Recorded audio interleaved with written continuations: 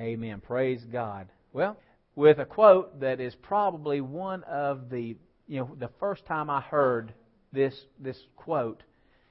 You ever hear something that, man, it is so impactful that you hear it and you're almost in a daze and you think, my God, it's almost like you know what a reality check is when something shakes you and you're like, holy cow. You're like, man, I didn't see that.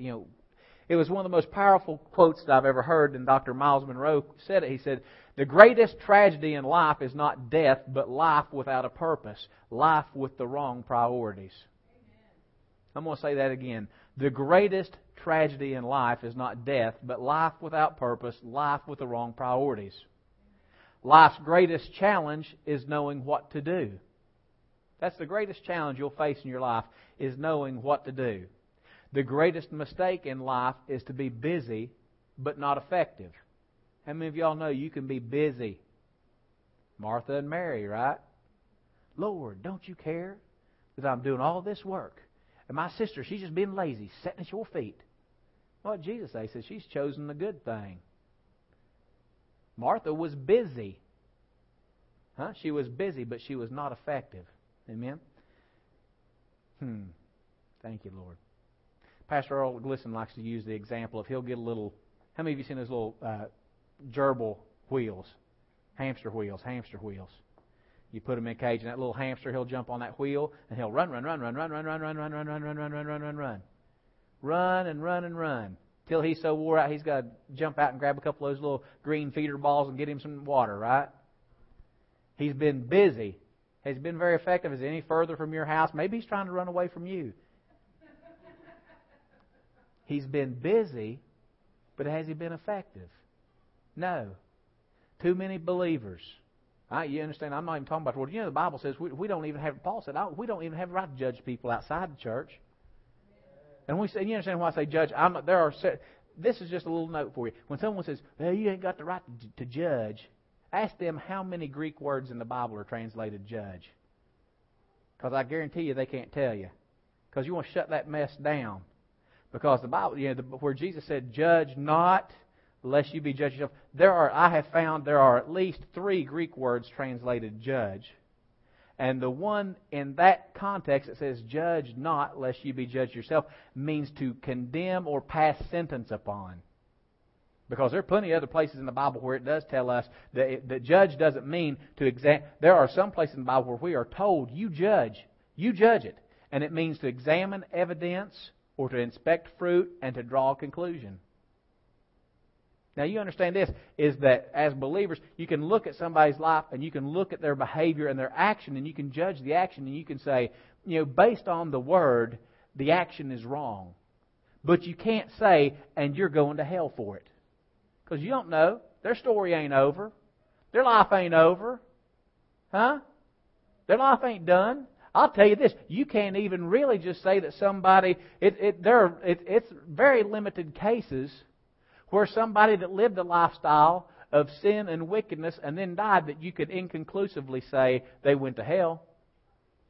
Now there are some cases, but you understand this, people that saw the thief hanging on the cross beside Jesus, he was crucified between 2 thieves. People say, well, them thieves went to hell. Well, wait a minute. One was saying, this will help some people that don't believe in, I've heard, how many of y'all heard people say, I don't believe in deathbed repentance? Usually the people that say that are mean people, aren't they? I don't believe in that deathbed repentance. Well, you don't believe that in a person's dying breath that they come to a point of repentance and they cry out, God, have mercy on me for all the times I have refuted your mercy, that I have refused to accept you. If we don't believe it, what about the thief on the cross? That dude's nailed there. He's dying. And all he can say is, Lord, remember me when you come into your kingdom. What did Jesus tell him? Nope, too late for you. You old sorry thing, you're going to go to hell. Should have thought about that before you were in the throes of death. No. Jesus say, I tell you this day, you shall be with me in paradise. Amen? But life's greatest mistake is to be busy, but not effective. Life's greatest failure is to be successful in the wrong assignment. Do we believe that God has a different standard of measuring what's successful. Because you know what the world, how does the world measure success? Oh, they bring home, you got a 6-figure income. Or you got a 7-figure income. And you got a nice big house. And you drive a big fancy car.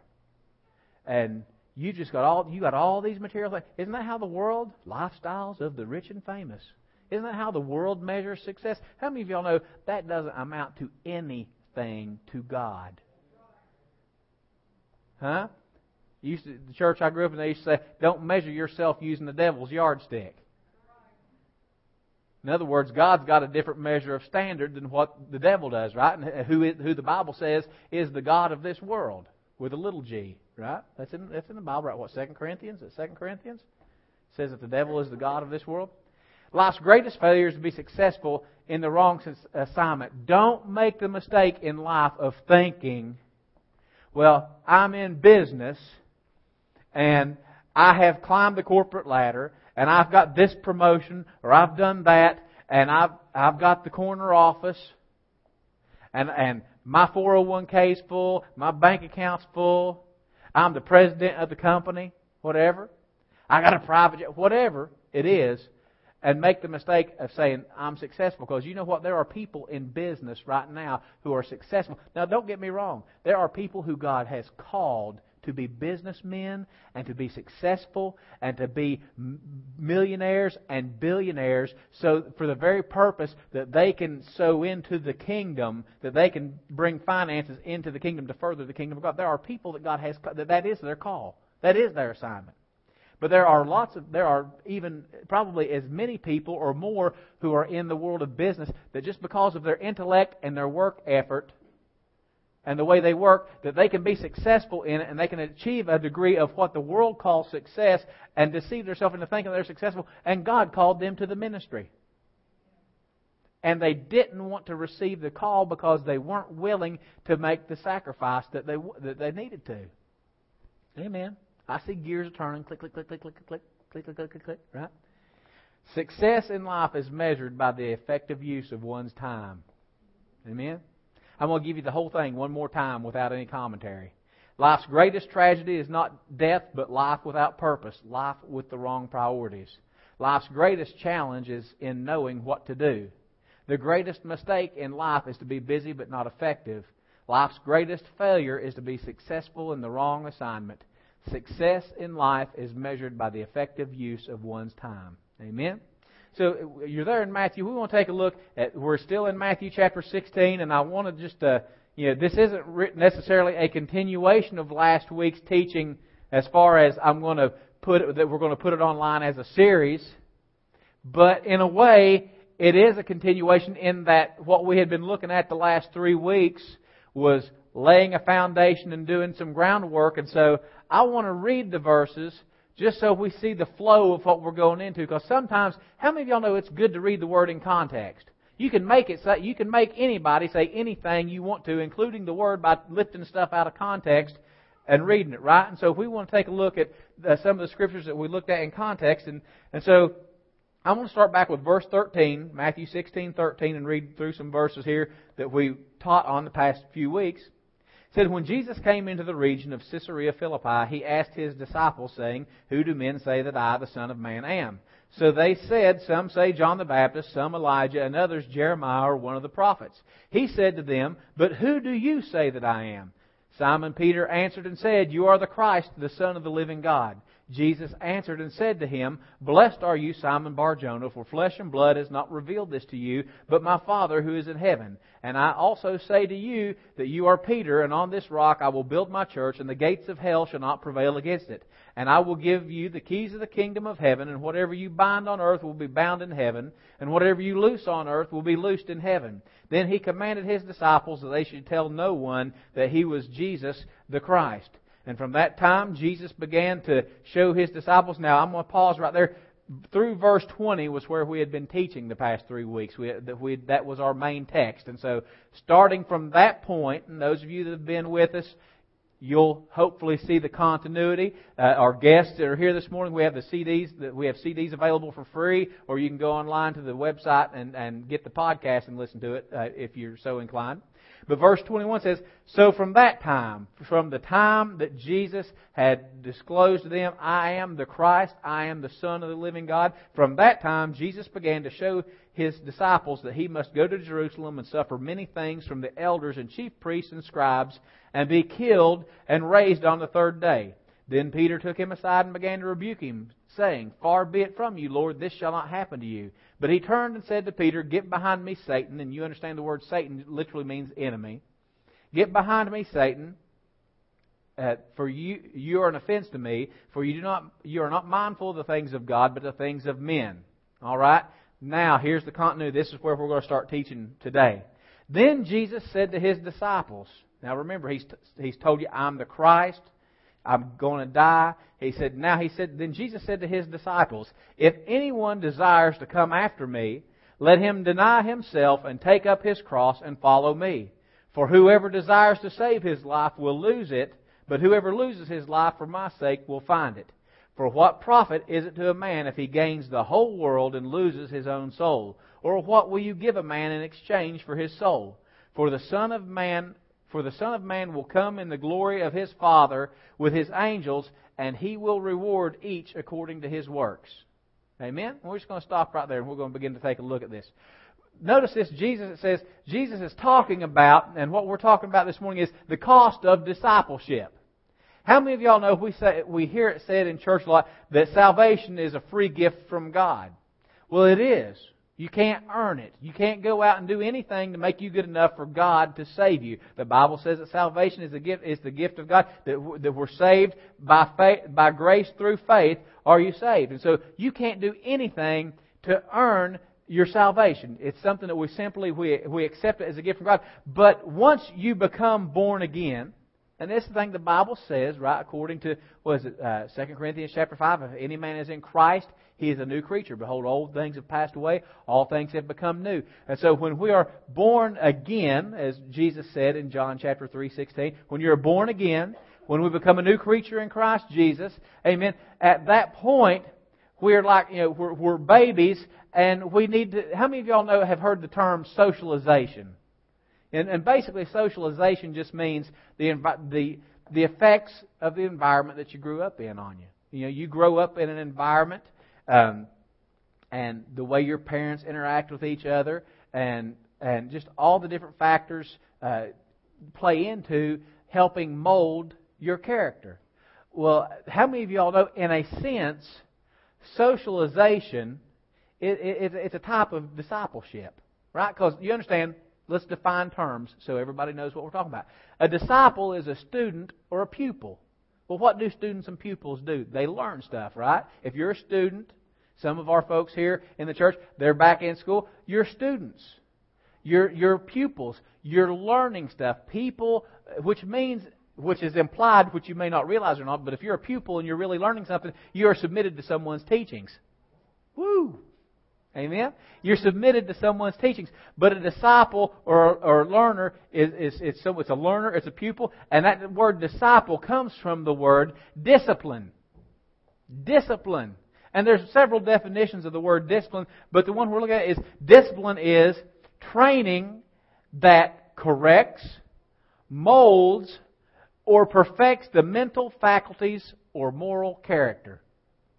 Somebody say, man, you give a lot of definitions. It's because how many of us were guilty of using words, and because don't make the mistake of thinking that because you can use a word in its context that you know what it means.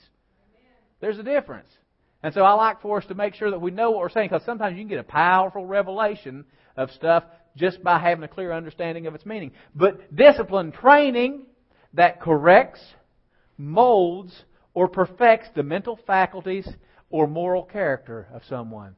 Okay? So we understand this, that it corrects, it molds.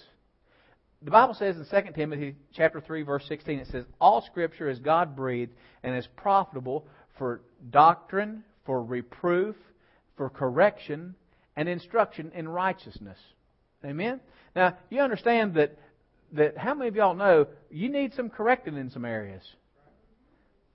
And the unfortunate thing is that human nature, we don't like to be corrected, do we? Man, my grandmother, she's down, and Jared, our little boy, our middle son, Jared, He likes to climb all over everything.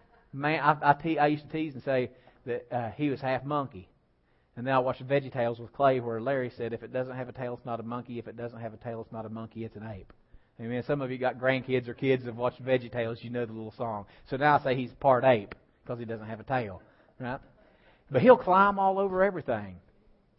And you know my sweet little, cute little, purty little 16-month-old son, innocent as he can be, when he wants to climb up on something, and my grandmother tried to correct him yesterday, and she'd tell him, no, Jared, get down. And she'd get him and set him down.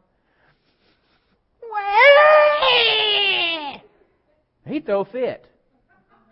He'd throw a fit, and he'd holler and cry, and he'd walk through the house going, ah! like, oh my gosh, did my grandma just hit him with something? You know, you thought he was hit. What's he doing? He goes around, comes through the house, he walks past his mama, he walks to me, and he's just bawling. Well, guess what? We both know he wasn't hurt, but he was just told something that corrected him, and he didn't like it. And what my point is that's human nature. You know, you can spot that with people spiritually and their spiritual maturity too.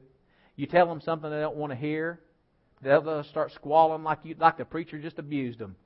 And guess what? Just like a baby, they'll walk from house to whoever will hear them, email whoever will hear them, Facebook whoever will hear them, get on the phone and call whoever they can get to, trying to get some sympathy from someone because the pastor done got on to me, and the mean old pastor got on to me and corrected me. No. First of all, pastor didn't get on to you and correct you.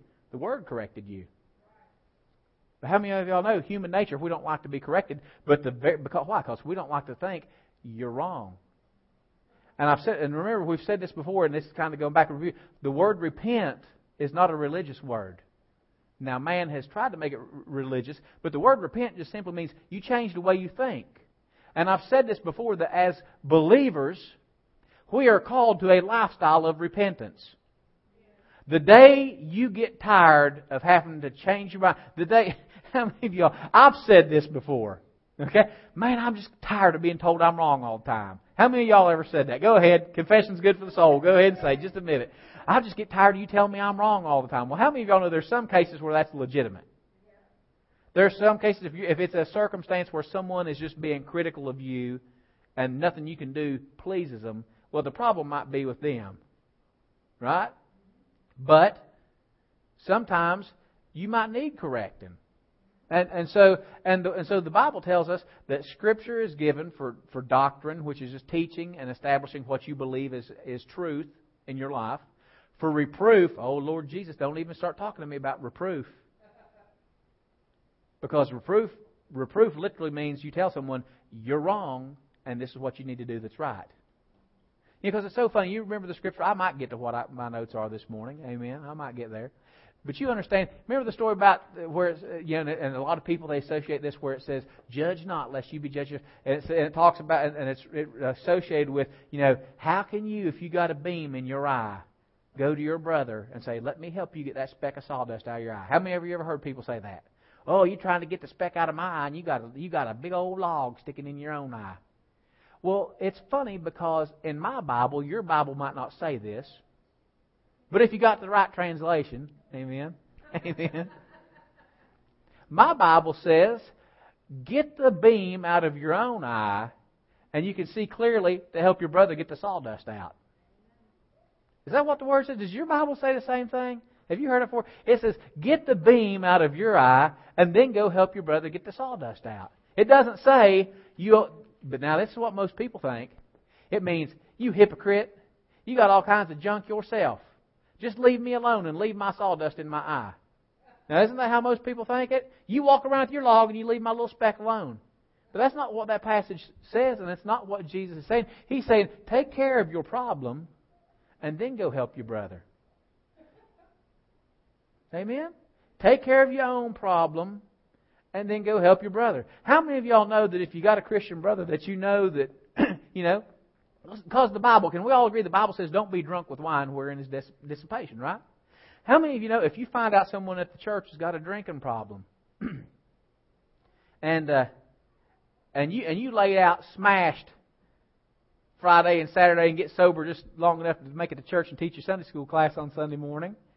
That doesn't happen in the church, does it? Amen. That doesn't happen, does it? If you've got,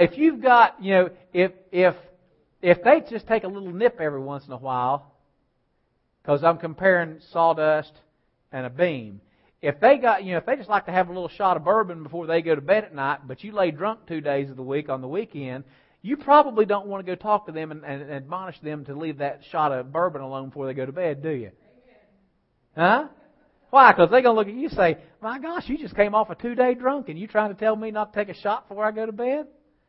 Huh? But what would the Word say? The Word would say, get delivered and take care of that problem you got yourself, right? And then go help the brother, right?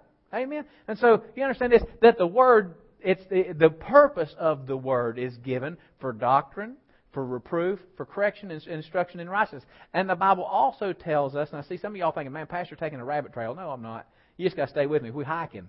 Amen? We ain't on the interstate. We're hiking, so just stay with me. Keep me in sight. Amen? I'll be the guide. I'll hold my hand up every once in a while so on the trail you can see me. Okay? So, it said that's the purpose of Scripture. And the Word also says, no longer be conformed to this world, but be ye transformed by the renewing of your mind. That's over in Romans.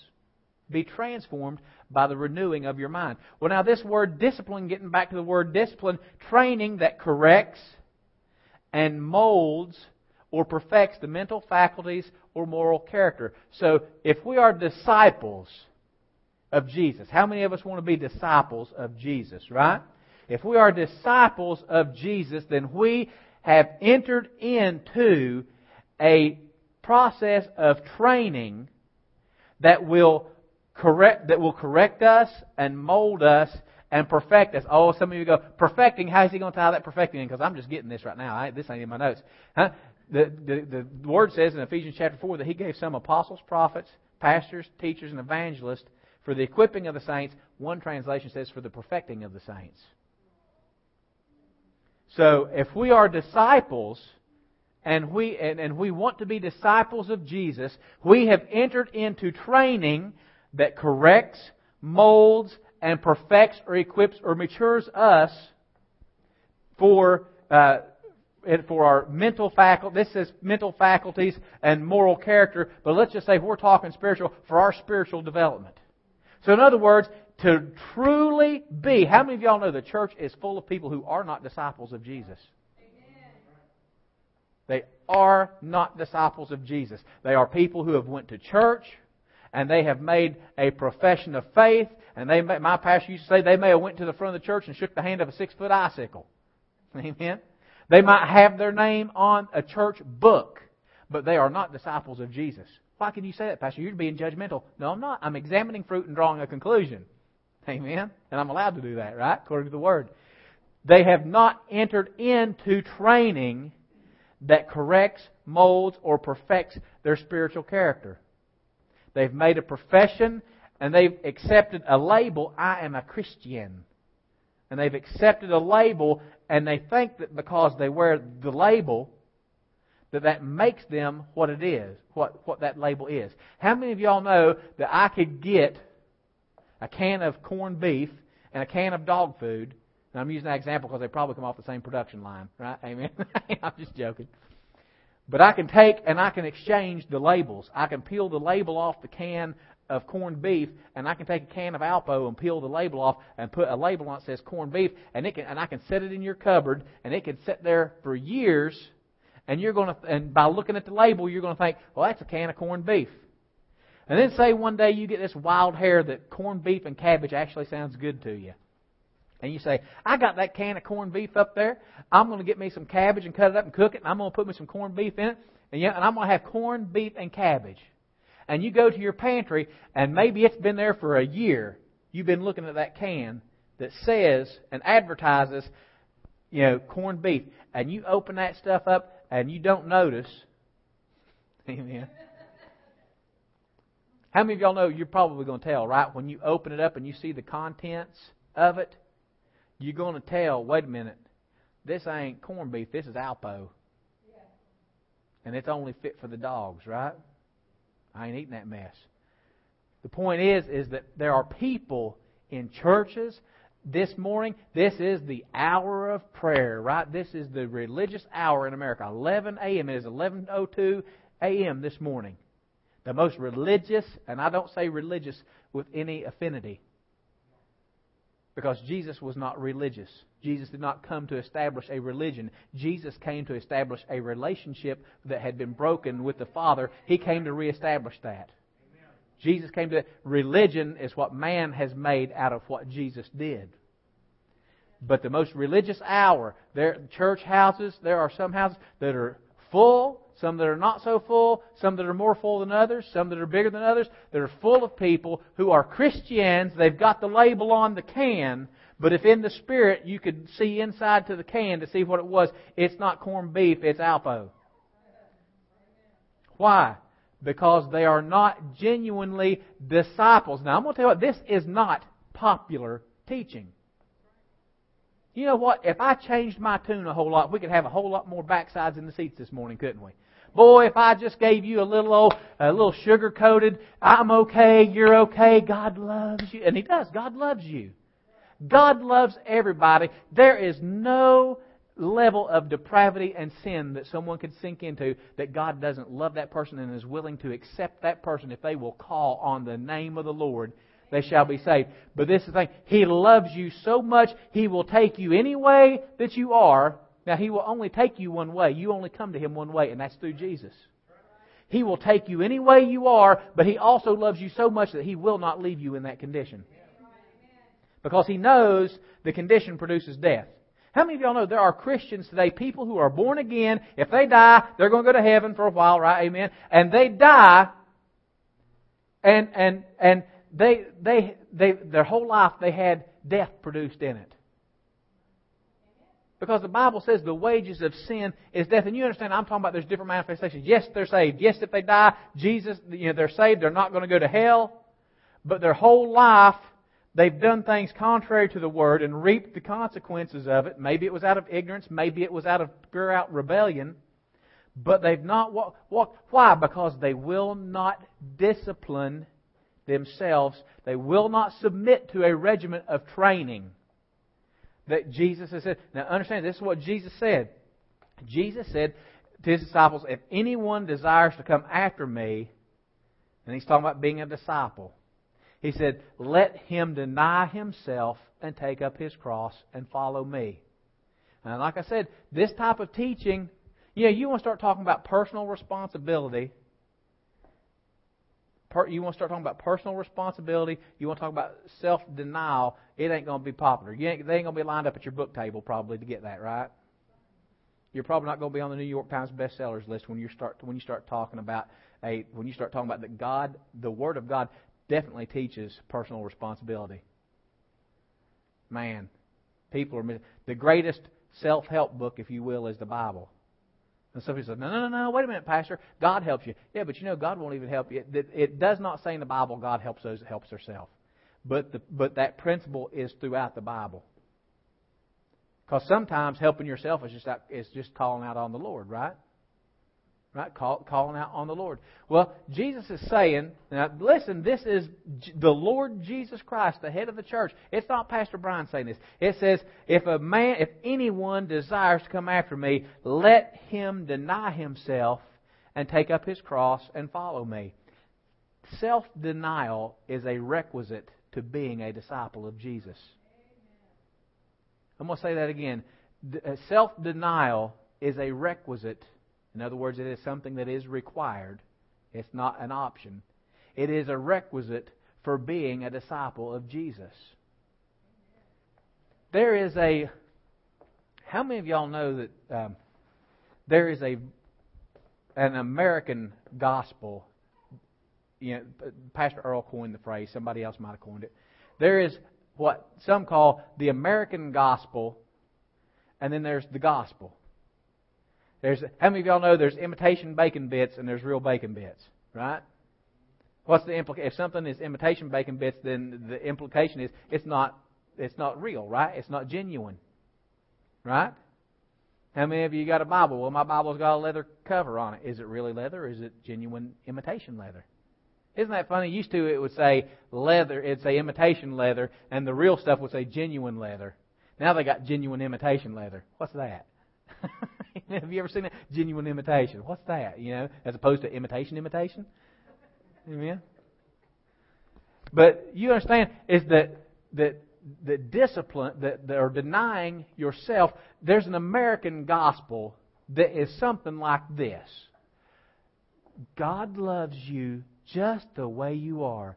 You don't have to change a thing because He knows that you're not perfect, and you really don't even have to try, baby, because God's greasy grace is just good enough just to cover all your mistakes and the blatant sin in your life that He loves you enough to try to deal with, but you don't want to do it. But He loves you anyway, and you know what? You just ask Him into your darling little heart.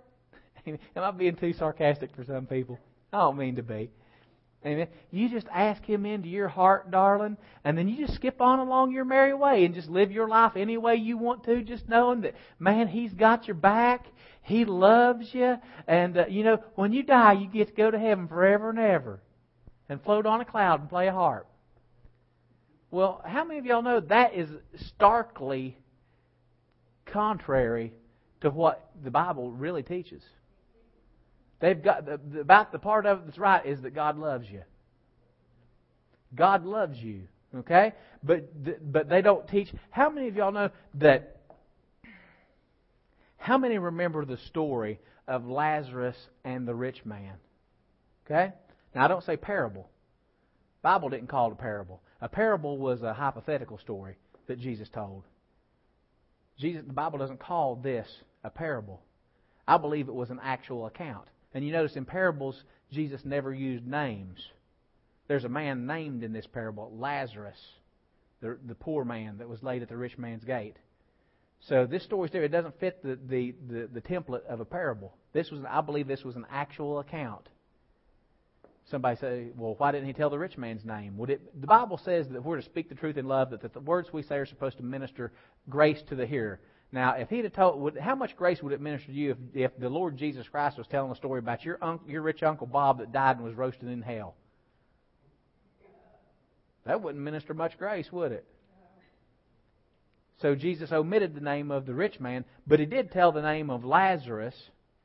So maybe that if Lazarus had some family out there that maybe heard the story, they could take comfort in knowing that Lazarus was in Abraham's bosom. Right? But how many of y'all know that story? That there's some subtleties in it that at first read, casual readings you miss a lot of stuff. But it talks about that the rich man said he fared sumptuously every day. Remember that? Do you remember that wording? That's King James Version, probably, because I grew up reading the King James Version because that was the version of the Bible that Jesus used. Some of y'all get that, right? Amen. But it says the rich man fared sumptuously every day. In other words, he ate plenty. He ate in abundance. Can we say and can we deduct from that he probably did not deny himself anything? There's an illustration that he didn't deny himself anything. Well, now Jesus says that if you are going to be my disciple, if you are going to be one who submits yourself to a regimen of training that corrects, molds, and perfects you, that you are going to deny yourself, amen, and pick up your cross and follow Him daily. Okay? Understand this. He did not just say that was the requirement for preachers. How many of y'all know God, again, well, how many of y'all know God does have two separate yardsticks for preachers and regular believers? He does. I was getting ready to say that He doesn't, but He does. The one for ministers is stricter. The Bible says over in the book of James, says that there are going to be teachers, let there not be many teachers among you, knowing that teachers are going to be measured, they're going to have a stricter judgment.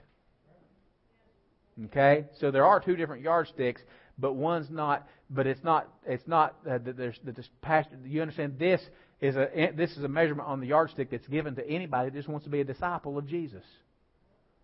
If you want to be a disciple, if you want to enter into the regiment of spiritual training, it says that you have to deny yourself. Now that word deny, it means to deny utterly. that is to disown or to abstain.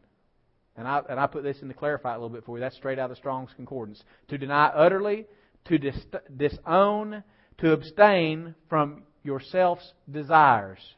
Now, someone can help me when I mention this story. I believe it's over around Luke, maybe the 17th chapter. The story of, it says, whom among you having a servant will go into the field and labor, and when you come out of the field to have supper, will tell the servant to come and sit with you and dine with you, but will first say, prepare my meal, bring it to me, and then I'm going to eat, and then when I get done, then you can come and be seated and have a meal. What is that? Is that in Luke chapter 7? Luke 17:7. Thank you. Luke 17:7. It says, how many of you...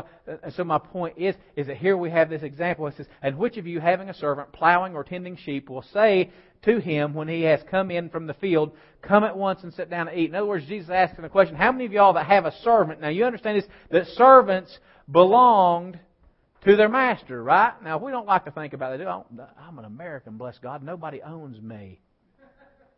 Nobody owns me. Let's go on to the next verse. Verse 8. If you can. But will he not rather say to him, prepare something for my supper, and gird yourself and serve me till I've eaten and drunk, and then afterwards you will eat and drink?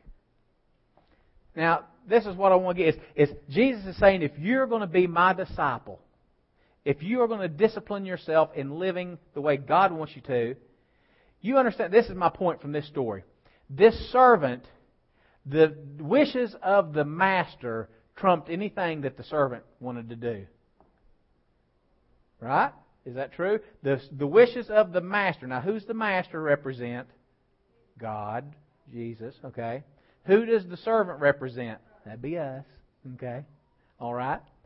So, you notice in this is that, and what I'm saying is because I want to alleviate some people's concerns, because some people say, wait a minute, Pastor, denying myself utterly. Do you mean I don't ever get to do nothing that I want to do? Well, no, darling. That's not what I'm saying. My point is, from this story, is the master said, you do what I told you to do first.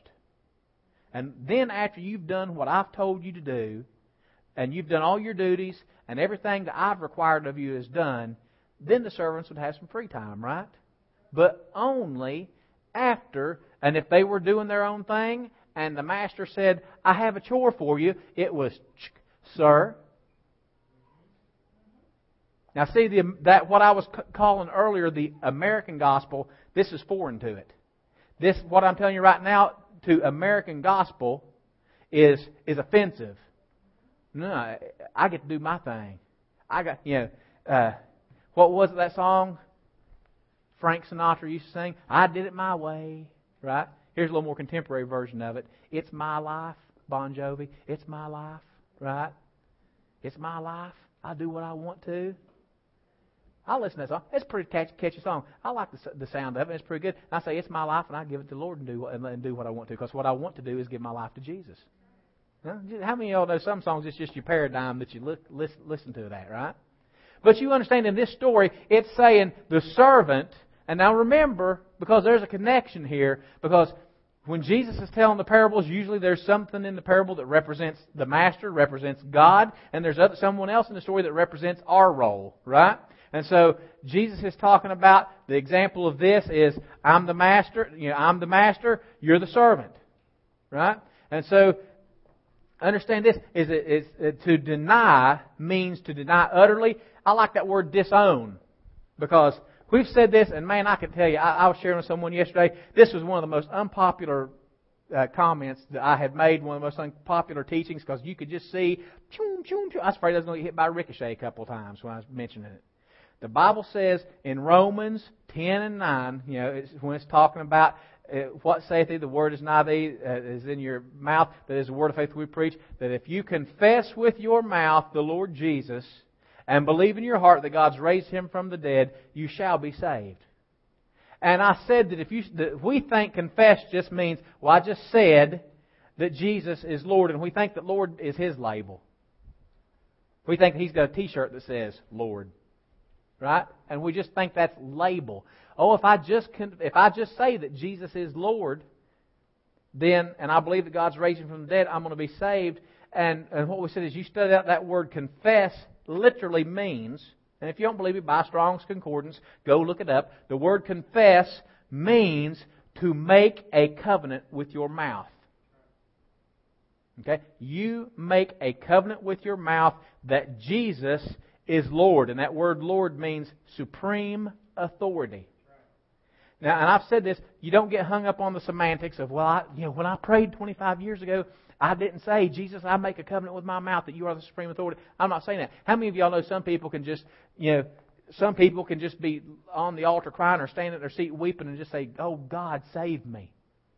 And saying, oh, God, save me, they've come to that point where, Jesus, I promise you, you're the supreme authority of my life. So I don't get hung up on words. I do get hung up on what you mean when you say something.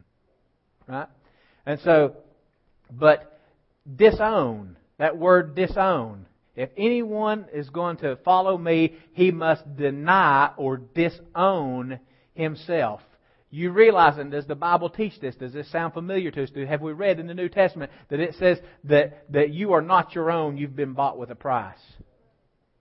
And so, how many of y'all, if you own a car, you own it. Your name's on the title, you make the payments, it's yours, or you got the title, or you make the payments. How many of y'all know that somebody else just can't walk over and meet you at a red light, stopped, and tap on your window with a gun and ask you to step out of your car and take it and go do what they want to with it?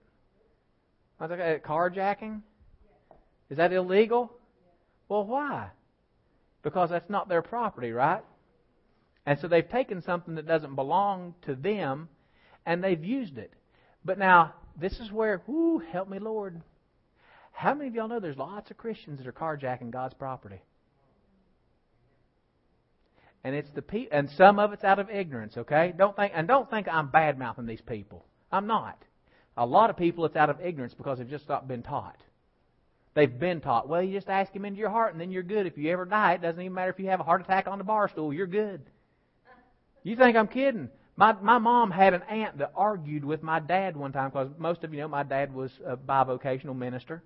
She argued with my dad one time because she belonged to a church that told her once you asked Jesus into your heart that it didn't matter how you lived, that if you died drunk on a bar stool, she argued, if I died drunk on a bar stool, I'd go to heaven. Well, she might, but you might not, right? Do you want to take that chance, right? Because you understand, I'm not saying that people can be believers and they'll never do anything wrong. Because you can be a believer and you can be born again and you can go out and you can make some bad decisions. But there's also a lot of people who think they're believers that go out and live that way, that they're deceived. And remember when I started this morning, the worst part about being deceived is not knowing you're deceived. Y'all know better now, right? Y'all know better. You're responsible for it. Amen. Just everybody just go ahead and smile. Say, we love you, Pastor. We know you're not being mean, right? Okay? But to deny yourself. Now, like I said, to utterly deny, to disown, to abstain from your own desires.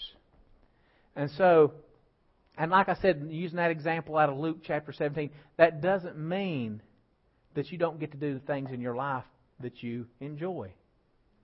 But what it does mean is that the fact that you're owned by Jesus, the fact that you have entered into the regiment of discipline, of spiritual discipline, to be a disciple, it means that you have how many of y'all know your priorities are set when you do that? How many of y'all know, how many of you have ever been in the military or had family that was in the military? Okay? How many of y'all know when you're in the military, your priorities are set for you, aren't they? Amen? Who actually served in the military? Anybody actually serve in the military? Okay, just had family. How many of y'all know when you're in the military, your priorities are set, right? When revelry blows, you're up and out of the bed. You don't roll over twice and say the bed feels good, do you? You have a drill sergeant flopping you out on the floor and saying, drop and give me 20, right? Your priorities are set. And so, if we enter into being a disciple of Jesus, your priorities are set. Now, lots of people never accept the priorities. Spiritually AWOL. And like I said, it might be because they've never been taught. Because like I said, this isn't popular. It's not popular, especially not in America. It's not popular. I'm my own person. I do my own thing. And this is the thing. And like I said, it's a stark difference from just, babble a half-hearted confession and do your own thing. It's that you have a master, because this is the thing. Do you realize you can never have a student or a pupil without having what else? A teacher. And so, those of you that have been, you've been to school, how many of y'all know when you were a kid, you didn't just show up at school, and those that are going to school now, that we've got, there's some non-traditional, you didn't just go to school and you didn't set the agenda. You just didn't break out the textbook and say, hey, you know what, I just think I feel like reading 2 paragraphs a day and having recess the rest of the time. But is that what's going on in a lot of believers' lives? Is that what's going on in a lot of believers' lives? They think, well, I'm enrolled in school. Why? I go to church on Sunday. I even got my little 2-minute devotional that I read. I get my little email devotionals coming to me. And so I go to church on Sunday and I read my little email devotional. And I'm enrolled in school. But how many of y'all know you can't? What kind of grade? You can try to do that. You can try to do that. And about every... when I was in school, it was about every 8 weeks or 6 weeks, you get this little thing called a report card that would report your progress. And you get it, if you tried to go to school and set your own agenda, usually you got these little letters on your report card. And sometimes it might even be in red ink. They don't use red ink anymore because it might make the students feel bad. But you get these letters on your report card that says F, which means you've not successfully accomplished the tasks that were set before you. How many of y'all know that you can be a believer, you can be born again, you can be a child of God, and get F's on your report cards, and you can keep ignoring them?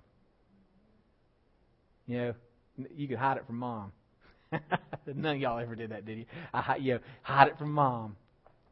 I remember I made a bad grade one time and I didn't give it to my mom, and I tried to hide it, and the teacher said, "Where you had to bring it back signed." I didn't want to do it. They said, "Well, I'm going to mail your mom a copy." Man, bless God, I checked the mail 3 times a day for the next week trying to intercept that thing. I didn't want Mom getting a hold of that, right? I just need to hide it from her. Well, you understand that to deny ourselves utterly, disown, means that we set aside our desires. But now, and you understand this not, because I'm going to bring this up quick, and we ain't going to end it on a good note, right? I ain't going to send y'all. I ain't going to let everybody go. We go, oh my God, I can't get to do nothing. No. The Word says that God will give you the sincere desires of your heart. Now, there are so many. This one little verse, so many different ways to interpret this. One is, some people think, well, I've got desires in my heart, and that means God will give it to me. Well, let's qualify. He said He'd give you the sincere desires of your heart. How many of y'all know you got some desires in your heart that might not necessarily be sincere? So if they're not truly sincere desires, then those are disqualified, right? You might desire to run off to Acapulco and get you some big hoochie mama and just dance around, leave your family and dance around with some bikini-clad hoochie mama, right? How many of y'all know that's not it's all right. Y'all go ahead and smile. Pastor said hoochie mama, right? Just smile. How many of y'all know that doesn't qualify as a sincere desire, does it? No. So is God going to give you that desire? No. God's not going to give you that desire. Why? Because it's not sincere. Okay? So you can interpret that as saying God will give you the sincere desires of your heart. Then you can also read that scripture and think, God will give me the desires. God's going to, in other words, not that you have a sincere desire already in your heart and God gives that to you, and that might be an appropriate way to interpret it, that God will give you those sincere desires of your heart. I might desire to have a Harley-Davidson motorcycle so I can let my wife ride double. Not just because I want one, right? It's so funny, when Pastor Cheyenne and I first got married, we were living in a little 2-bedroom garage apartment over in Coffee County, Georgia. And it had 2-car garage underneath it, and the landlord told us that we could have one side and that he wanted to keep the other. That he had a couple of Harley-Davidson motorcycles that he wanted to keep parked on a trailer in town. And we thought, well, that's pretty cool. His wife rides a motorcycle with him. It come out later his wife didn't ride with him. But someone that wasn't his wife, that he ended up getting divorced. Amen. But I looked at the motorcycle and I told Pastor Cheyenne, I said, man, wouldn't it be great just to pray, just to believe God that He'd bless us and let us have a Harley-Davidson motorcycle? I said, and she said, just one? And I said, well, yeah, just one. I said, I figured we could ride it double. You know what she told me? She said, well, that's cool, but wouldn't you feel silly sitting behind me while I was driving that thing? Amen. Amen. I said, I scratched my head on it. Dear God, I would. Amen. I would. Amen. God will give you the sincere desires of your heart. But here's the other interpretation. Maybe it's something that you didn't even come up with.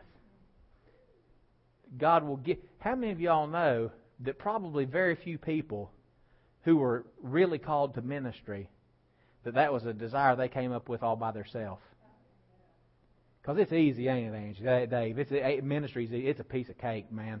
Everybody loves you all the time. Everybody, you say something and people just automatically give you the benefit of the doubt that you didn't mean it the mean way. They just love you all the time. No, how many of y'all know that sometimes God will say, I am going to place this desire in you. I'm going to put this desire in you. I had a friend that God placed in his heart, and he's on staff at a church in Florida, that God placed it on his heart that he wanted to be a father to the fatherless. That God put such a strong father in heart in him before he even had his own children. He and his wife adopted 2 almost teenage boys. Now, dear God, you know, how many of y'all will just say, I really desire to have two strange teenage boys just move in with me? Huh? How many of y'all know that probably ain't something you just whipped up yourself, right? Because everybody knows raising teenage boys is easy, right? Ask my mom. She could testify. It was easy. Right? How many of y'all know that was a sincere desire of his heart? Was, I want to be a father to the fatherless. I want someone that life's dealt them just a bad hand, and I want to be a father to them. I want to love them the way God the Father loves me and be an example and an illustration to them of the love of God. How many of y'all know that's a sincere desire? And he didn't probably conjure that up himself, so that was probably something that God placed in his heart. And so this is the thing, and I'm going to give you this out of Isaiah. It says, if you're willing and obedient, you eat the good of the land. So I don't want anybody leaving this morning thinking that discipleship is an oppressive, restrictive, and unpleasant thing. Okay? I don't want you coming at that. Because how many of y'all know with every sacrifice, every time you make a sacrifice, there's benefit and there's blessing. If you're on a diet and you're wanting to lose weight, man, your flesh might be screaming, I want the cake. Okay? Your flesh is screaming for it. But you've got a vision to lose weight and you say, no, I am going to deny myself. What I want, I'm going to. Why? Because I have a vision. I have a goal that I want to achieve, and I am going to deny myself. My flesh can scream for it, but I'm not going to let you have it. I will deny myself. There are times. I've said this before. Pastor Cheyenne, and you can tell it by looking at her, the fact that she had a baby 5 weeks ago, and she doesn't look like she had a baby 5 weeks ago. Pastor Cheyenne is one of the best at it that I've seen. Sometimes, I've shared this before, sometimes she will not eat dessert, not because she's on a diet, just because her flesh wants it so bad that she wants to keep herself in the practice of denying herself. And it's in little things. I'm going to wrap this up. You know, Brother Hagin said he didn't do a whole lot of fasting. Brother Kenneth E. Hagin, some of you may know him, some of you might not mean anything to some of you. But he was the founder of the Bible school that we went to. He said he really didn't have to fast a whole lot because he lived a fasted lifestyle. You know, sometimes, if you'll be sensitive enough to it, you might be eating, and the Holy Spirit say, that's enough. Stop and put the fork down. And it might even be all right to have dessert. But how many of y'all know when you go to Texas Roadhouse and you order the chocolate what? The chocolate monsoon or whatever they call it, and they bring out a plate full of stuff that could feed a small village in India? the amount of chocolate and ice cream that's on it, that you probably don't need to eat that whole thing by yourself. 'Cause I know everything's bigger in Texas, including belt buckles and belt stores. And West Virginia. I won't pick on Texas, all right?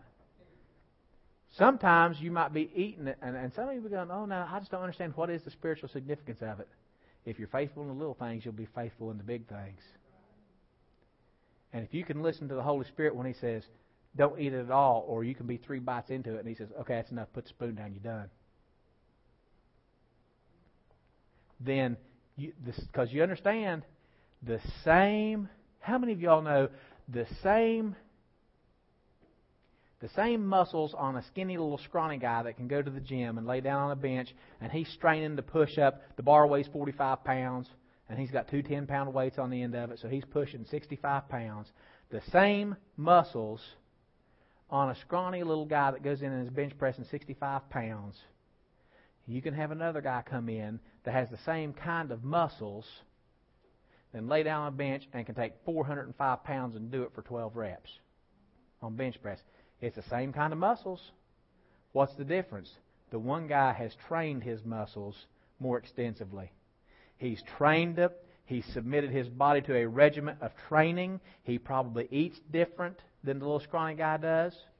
He eats different amounts of different kinds of food, and he trains, and he's got different results. But it's the same muscles, just one's been transformed. Why? Because it submitted to a regimen of training that developed it and turned it into something that is much, much more powerful. This is what you need to realize. A little thing, like I said, back to that, using that example, just putting the fork down, listen to the Holy Ghost about self-denial.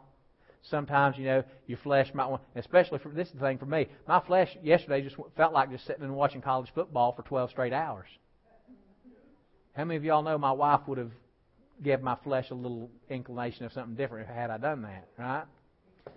But you understand that it's training yourself, and this is just a small part. We're going to look at this more next week. But training yourself of getting into a regimen of self-denial according to the Word, not just saying, I'm just going to do without something just to make it hard on myself. I'm talking about doing the Word because because you don't have to conjure up stuff to make yourself feel deprived.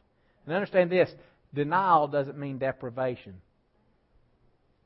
Because the Word says if you are willing and obedient, you will eat the good of the land. How many of y'all know God wants you to eat the good? God wants you. That's God's Word. God said, I want you to eat the good of the land. Huh? He said, all you got to do is be willing and obedient. How many of y'all, if you've ever been on a diet and at first it seems so unpleasant, like yesterday, everybody knows Pastor Ben doing South Beach diet. I'm judging my body. I'm getting my flesh under. I've lost about 45 pounds so far. And how many of you, yesterday, I took a little break day. And I thought, woo, I'm going to have me some pizza. And I'm going to have some chocolate, bless God. So I had me some deep dish, super supreme pizza. Not just supreme, super supreme.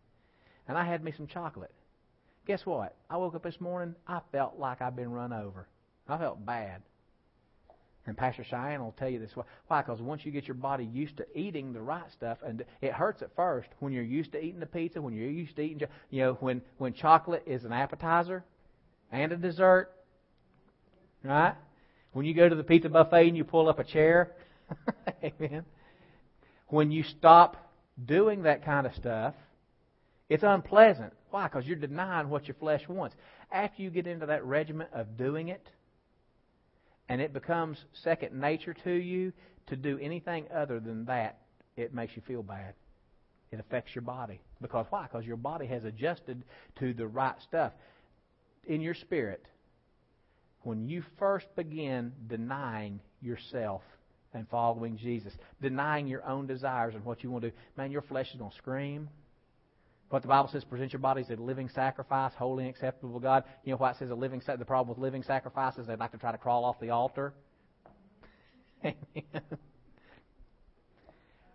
It will be very uncomfortable to you at first, but remember Jeremiah 29:11. God's plans for you are to give you a future and a hope, to bless you, to prosper you, not to do you harm.